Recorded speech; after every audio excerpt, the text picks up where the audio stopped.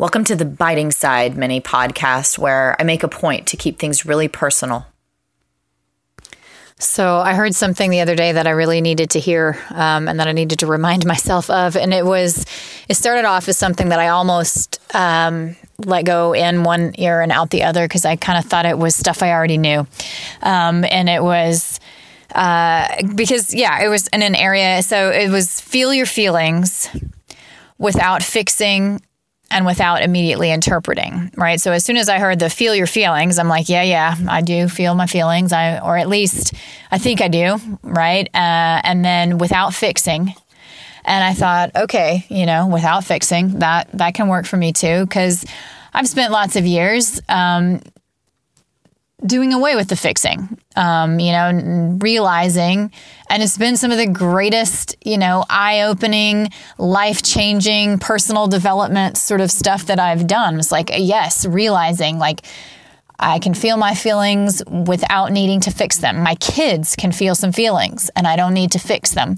Feelings aren't things that have to be fixed, and that's not the first thing to rush towards, and that's not the first thing to, try, because we just let them be. They don't need to be fixed. Let them be is the best way for them to heal, or even if we remove the word heal, because that implies that something is maybe injured or imbalanced or not quite right, like maybe just dissipate, because it's just like rain. There's nothing broken with rain happening. There's nothing wounded with rain happening, but we just let it be and let it pass, and it's just a different state. So anyway, yes, that is something that I'm very familiar with, is feeling feelings without fixing them, without needing to fix them. But damn it if that last part didn't grab me. I almost thought, yep, check, got that. Cliche, don't need to sink my teeth into that. But then the feel your feelings without fixing and without immediately interpreting. That one got me because I do interpret. As soon as I feel a feeling come up in me, I immediately go towards, what is it? Where is it coming from? What happened? What led up to it? What's it related to? Where is this connected in my life? How is it affecting things? I'm immediately in interpretation. And maybe that's a good thing. Maybe that's necessary in a certain sense. You don't have to. Okay, let's remove that word. But it's helpful to put a name to the feeling. To what is it? What is it, or where did it come from? Those are helpful things to do, so that you can kind of be more present with it, or be more aware of it. Be just more with it. It's just like, it's not unknown. It's not a mystery. It's there. You're there with it. You know where to be. You've got it located on the map or something like that. And so, maybe it's unavoidable. Maybe it's helpful, all of those things. But the fact that this points out how immediately I do it, feel your feelings without needing to immediately interpret. And that word immediately is pretty key, because I needed to hear this. It's like, oh yeah, though, I am not giving my feelings a moment to actually be felt before I start interpreting. I start immediately going to interpreting and drawing parallels or relationships or links, and understanding it and solving the puzzle of, what is this feeling? Where did it come from? Where do I take it now? Where will it go now? What is it, what role does it play in me being me? And, how I feel now, who I am now. And what does it tell me in the bigger picture? Does it tell me that I don't want to ultimately be doing X, Y, or Z, and that's why this feeling is coming up? Or does it tell me that I actually do want to be doing this, and that this is like my life's mission or something? Because I'll zoom out to like bigger picture things too. And that analysis, even though in some ways it's a strength of mine, I love drawing relationships between things that associate associative thinking, which is why I do a podcast on metaphors, and stuff like that. I love it. It's fun. It's playful. And it's one of the things I do love about myself. And it helps me. It helps me out of a lot of binds. I'm a pretty good problem solver, even in small ways, like artistic ways in dance and stuff. The strengths that I have artistically are in problem solving.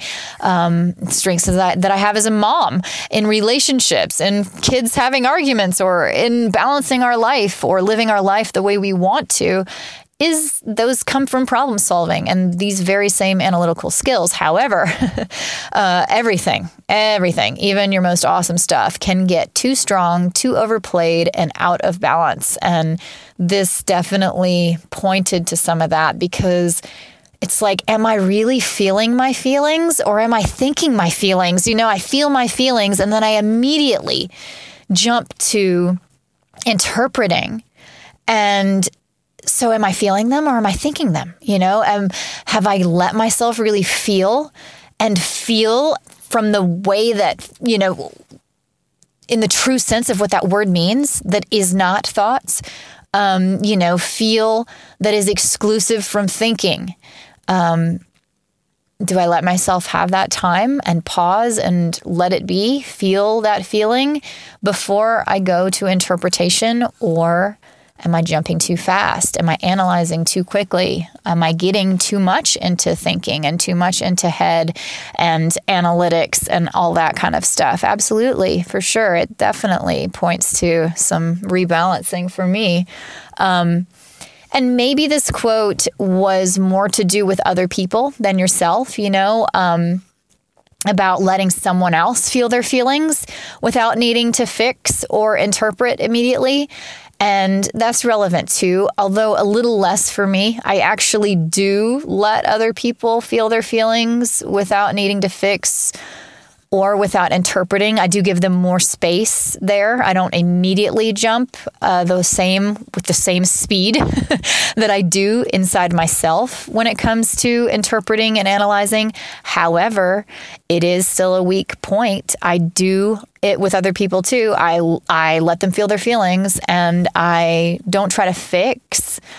Or, I still do. It still pops up. It absolutely still pops up where I'll be like, oh, but actually, I'll try to readjust, especially if I think that there is some sort of thing that has been misunderstood, which can still come off as fixing, So there's absolutely ways. But between the two of the, do I let people feel their feelings?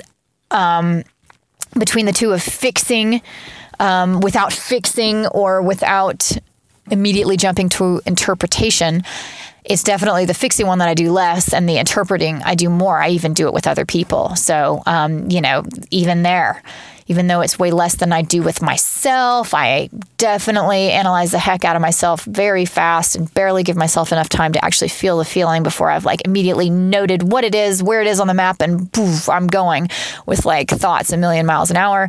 I still do it somewhat, to a much lesser degree, but with people too. I start interpreting, why did they, so what's going on in their world that would make them feel this way, or what happened, or how was that based on my actions, or, what should we do from here, or what would make this person feel more balanced out, or, how do we move forward? What does this say about them? How is this playing into the overall picture of them and my connection with them, or their connection with themselves, or what's going on in their lives?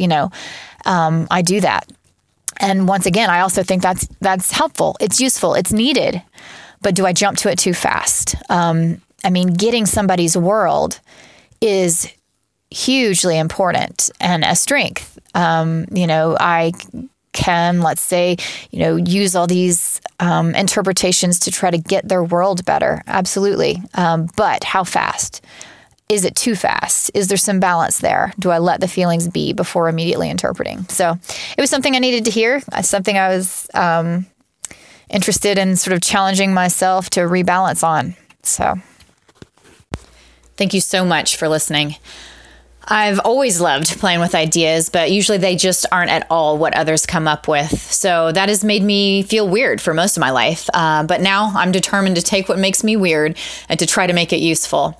So come and check out all the other podcasts and things that we've got going on at weirdisuseful.com.